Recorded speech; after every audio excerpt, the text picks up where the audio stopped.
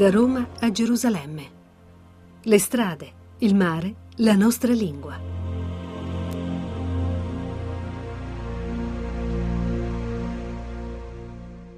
Un saluto da Sergio Valsania e da Sandra Saina, quest'oggi in una Cipro che ci ha meravigliati, credo abbia tirato fuori il meglio per farsi apprezzare quest'oggi. Sì, noi dobbiamo ancora vedere Nicosia, però veramente è stata una giornata molto bella, molto densa, molto interessante. Noi abbiamo fatto tutta la costa sud-ovest di Cipro e abbiamo visto alcune meraviglie, ma soprattutto abbiamo visto un'isola un po' diversa da quella che invece abbiamo trovato qui nella parte invece est dell'isola, che forse è una parte più virata verso un turismo di massa e quindi un po' estranea al nostro spirito pellegrino. E difatti oggi abbiamo cominciato il nostro giro. Prima abbiamo visitato un castello medievale di Colossi e poi abbiamo cominciato con un sito archeologico che subito ci ha rapiti. Bellissimo, è il sito archeologico di Curion, un sito tenuto meravigliosamente, dove tra l'altro ogni 6 mesi si riuniscono quelli dell'Unione Europea e lì c'è l'investitura ogni 6 mesi del nuovo presidente e si capisce perché abbiano scelto questo posto. È un sito archeologico di epoca romana con una spettacolare vista sul mare. La vista è veramente impressionante, c'è questo affaccio sul mare che fra l'altro si gode anche dal teatro. Il teatro ha più o meno la posizione del teatro di Taormina, per chi ha avuto la fortuna di vederlo, quindi si affaccia sul mare e probabilmente guardavano il mare invece di guardare lo spettacolo. Beh, loro erano abituati. E questa è stata una città romana di importanza notevole, ma soprattutto famosa per la sua bellezza, fino a quando nel 369 d.C. c'è stato un violentissimo terremoto. Noi abbiamo avuto anche in Italia un terremoto proprio adesso e sappiamo cosa può succedere quando c'è un terremoto, e questo terremoto ha interrotto la vita della città, nascondendo alcuni bellissimi mosaici che adesso sono stati riportati alla luce. Ci sono difatti varie case, è un percorso abbastanza lungo perché il sito archeologico per l'appunto è esteso e ci sono varie case che poi prendono il nome, una dal costruttore che fu anche un benefattore della città, che era Eustolio, e che appunto donò alla città anche i bagni termali che abbiamo visto con la loro pavimentazione geometrica, ma poi ci sono ad esempio la casa di Achille, la casa dei gladiatori, con dei mosaici meravigliosi. Molto belli, che noi abbiamo giudicato bellissimi perché non avevamo visto ancora quelli di Pafos, che abbiamo visto più tardi, però prima di arrivare a Pafos abbiamo fatto altre 2 tappe. La prima è stata in un luogo legato alla mitologia, quindi chissà se questo ricordo è stato recuperato dal tempo oppure si è mantenuto, per cui sempre sull'isola si è detto che lì Afrodite era uscita dal mare. Ma probabilmente io immagino questa leggenda sia nata dal fatto che è un angolino di mare spumeggiante meraviglioso tra degli scogli che sono un po' dei piccoli faraglioni, se vogliamo, in mezzo al mare, no? Con un'acqua cristallina. Sì, e comunque poi lì c'era anche un tempio dedicato ad Afrodite, certo. C'era il culto di Afrodite, e quindi abbiamo fatto questo percorso iniziale che era un percorso nell'antichità, nella classicità e anche nella mitologia, per arrivare poi a Pafos, dove il primo incontro invece è stato assolutamente di ambito cristiano, perché abbiamo trovato, almeno anche lì c'è uno spazio ovviamente di mitologia contemporanea o di mitologia cristiana, perché c'è questa colonna alla quale si dice sia stato legato San Paolo quando è stato frustato a Pafos, perché lui poi è riuscito a convincere e a convertire il governatore romano, ma all'inizio ha avuto una serie di disavventure che sono culminate in questa fustigazione, e c'è questa c'è questo tronco di colonna bianca che la tradizione vuole sia proprio quella al quale sia stato legato l'Apostolo. E questa colonna sorge di fronte a una chiesa, che è la chiesa di Agia Kyriaki,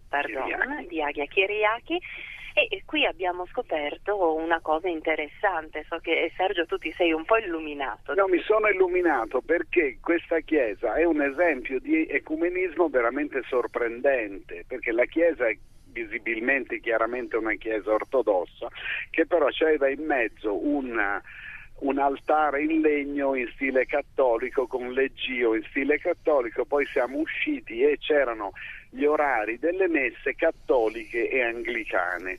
Allora, andando un po' lì dietro la chiesa, cercando questi luoghi dei fedeli, delle organizzazioni dei fedeli, abbiamo scoperto che la chiesa è in realtà ortodossa, che gli ortodossi l'hanno ceduta in prestito ai cattolici e che i quali a loro volta la prestano sia agli anglicani che ai luterani quando serve loro. Quindi è diventata questo una sorta di centro della cristianità a pochi passi da questo luogo assolutamente paolino.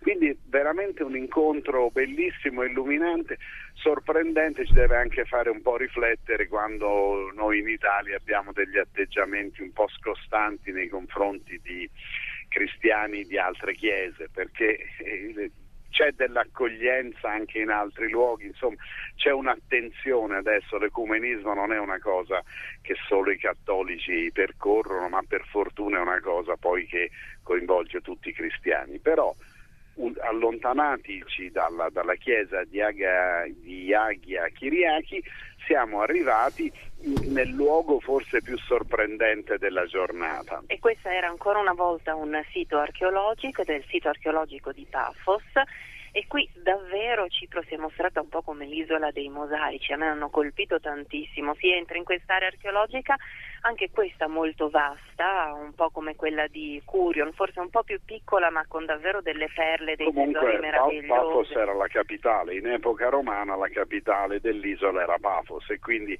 è comprensibile ci siano stati gli edifici più grandi, più ricchi, e anche quelli con i mosaici più belli. Assolutamente, ce ne sono alcuni che sono scoperti proprio alla luce del sole. Si sale su queste pedane, come spesso capita insomma in questi siti, e li si ammira un po' preoccupati perché si teme che il sole, la pioggia insomma possano in qualche modo danneggiarli, ma poi se si prosegue nel cammino invece si arriva ad una struttura di legno e vetro all'interno della quale si trovano dei pezzi veramente strepitosi.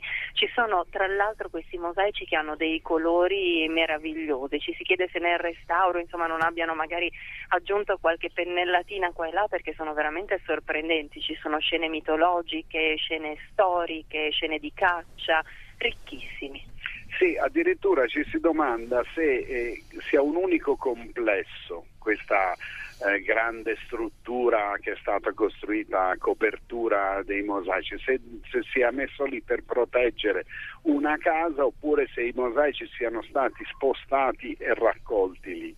Però noi ci siamo fermati nella giornata così in una sorta di contemplazione 2 volte. Una volta prima a Curion a vedere il panorama e l'altra volta nella vecchia Pafos a vedere questi mosaici che poi ti rimandano allo spessore del tempo, perché la cosa sorprendente è questa, e che sono cose che parlano da più di 1500, quasi 2000 anni fa, di uomini che condividevano poi la nostra estetica, magari si comportavano in maniera un po' diversa da noi, avevano una struttura sociale diversa dalla nostra, però poi amavano delle cose belle simili a quelle che amiamo noi, amavano dei luoghi che ancora noi troviamo molto belli, e quindi c'è questa vicinanza sorprendente che però guardiamo attraverso questo lunghissimo pozzo del tempo. C'è da dire poi che Pafos è una cittadina piccolissima, questo centro, questo sito archeologico sorge in realtà in prossimità del mare. Subito lì vicino c'è un piccolo lungomare con dei ristoranti eccetera, poi poco più in là c'è un'altra fortezza, un altro castello, è davvero tutto così racchiuso, così ravvicinato, che è sorprendente. Nel giro di un quarto d'ora, volendo, si passa dalle antichità romane al castello medievale alle cose più contemporanee del turismo di massa, i ristoranti, un turismo di massa però che può accogliere un numero limitato di persone comunque, perché il paesino è proprio molto quello piccolo. è un turismo già selezionato, infatti poi ci colpiva, ci stordiva questa complessità di luoghi, di rapporti, di circostanze, di tipologie di persone, perché il pellegrinaggio, come spiega poi Franco Cardini nei suoi libri, il pellegrinaggio medievale era una cosa molto complicata. È nel pellegrinaggio medievale che nasce anche il turismo, nascono addirittura le guide turistiche, le informazioni su dove andare a mangiare, su quali sono le strade, perché in fondo qualunque persona che non viaggiasse per motivi di commercio o motivi militari o comunque con un motivo specifico era un pellegrino, era il suo nome tipico, mentre invece poi con la modernità, col passare del tempo, da pellegrino la dominante è diventata quella del turista. Per cui noi, quando ci incontriamo con questa esperienza esclusivamente turistica, abbiamo un confronto, ci guardiamo nello specchio e ci domandiamo quanto siamo simili e quanto siamo uguali. E poi abbiamo anche così questa distanza a volte quando incontriamo questi grandi pullman che si aggirano e dalle quali scendono delle comitive di persone, ci sono lontane fisicamente. Per esempio c'erano i russi, c'era una comitiva di russi con tutte queste spiegazioni su dei luoghi che in qualche modo noi sentiamo prossimi, perché delle case romane con dei mosaici romani in qualche modo ci sentivamo a casa, invece per loro devono avere un enorme sapore di esotico che noi proviamo invece per cose diverse, per esempio per la guida a sinistra, alla quale ancora non ci siamo abituati e che ci dà un'impressione di stordimento, oppure per il tipo di cibi che ci sono da queste parti, che sono un po' diversi dai nostri e che ci danno l'idea della lunghezza del viaggio. Noi poi qui ci stiamo preparando proprio a raggiungere la Terra Santa.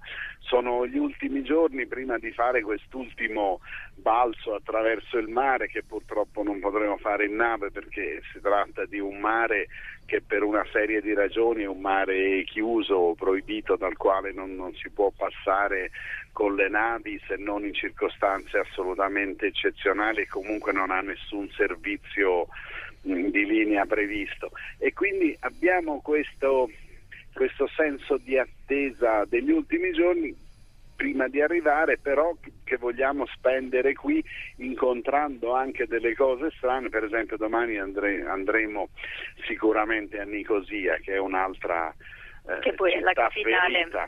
Che poi è la capitale ed è tuttora l'unica capitale al mondo divisa in due. Io volevo tornare su una cosa che mi ha colpito di Paphos, che poi è una cosa che colpisce di Cipro, nel senso che abbiamo scoperto che lo scavo archeologico di Paphos è stato realizzato da degli archeologi polacchi dell'Università di Varsavia, e già questo stupisce un po'. A me non era mai capitato, no, di incontrare un sito archeologico in un paese del Mediterraneo profondissimo, al quale hanno lavorato delle equip che provengono invece da tutt'altra regione europea così lontana. Poi io non so, i polacchi non sapevo avessero una scuola così importante, una vocazione archeologica. Però poi l'archeologia è un ambito unificante, l'esperienza dell'archeologia è un'esperienza che si è sviluppata di colpo in tutto il mondo, tant'è sono venuti gli americani, gli inglesi, i francesi, i tedeschi, gli italiani, gli spagnoli anche, e si sono incontrati in questo nuovo modo di vedere il mondo. Dicevamo del nostro andare pellegrino. Nel Medioevo l'archeologia non esisteva, il passato era sempre ricoperto dalla terra, nascosto, e non c'era neanche un interrogativo nei confronti del passato. Per uno di quegli strani giochi della cultura, del modo di pensare, siamo noi moderni che abbiamo reinventato questo gusto per il passato, che poi ci unisce anche a Giovanna Savignano e Maurizio Lepri che sono con noi, e a Francesco Anzalone che ci aiuta da Roma.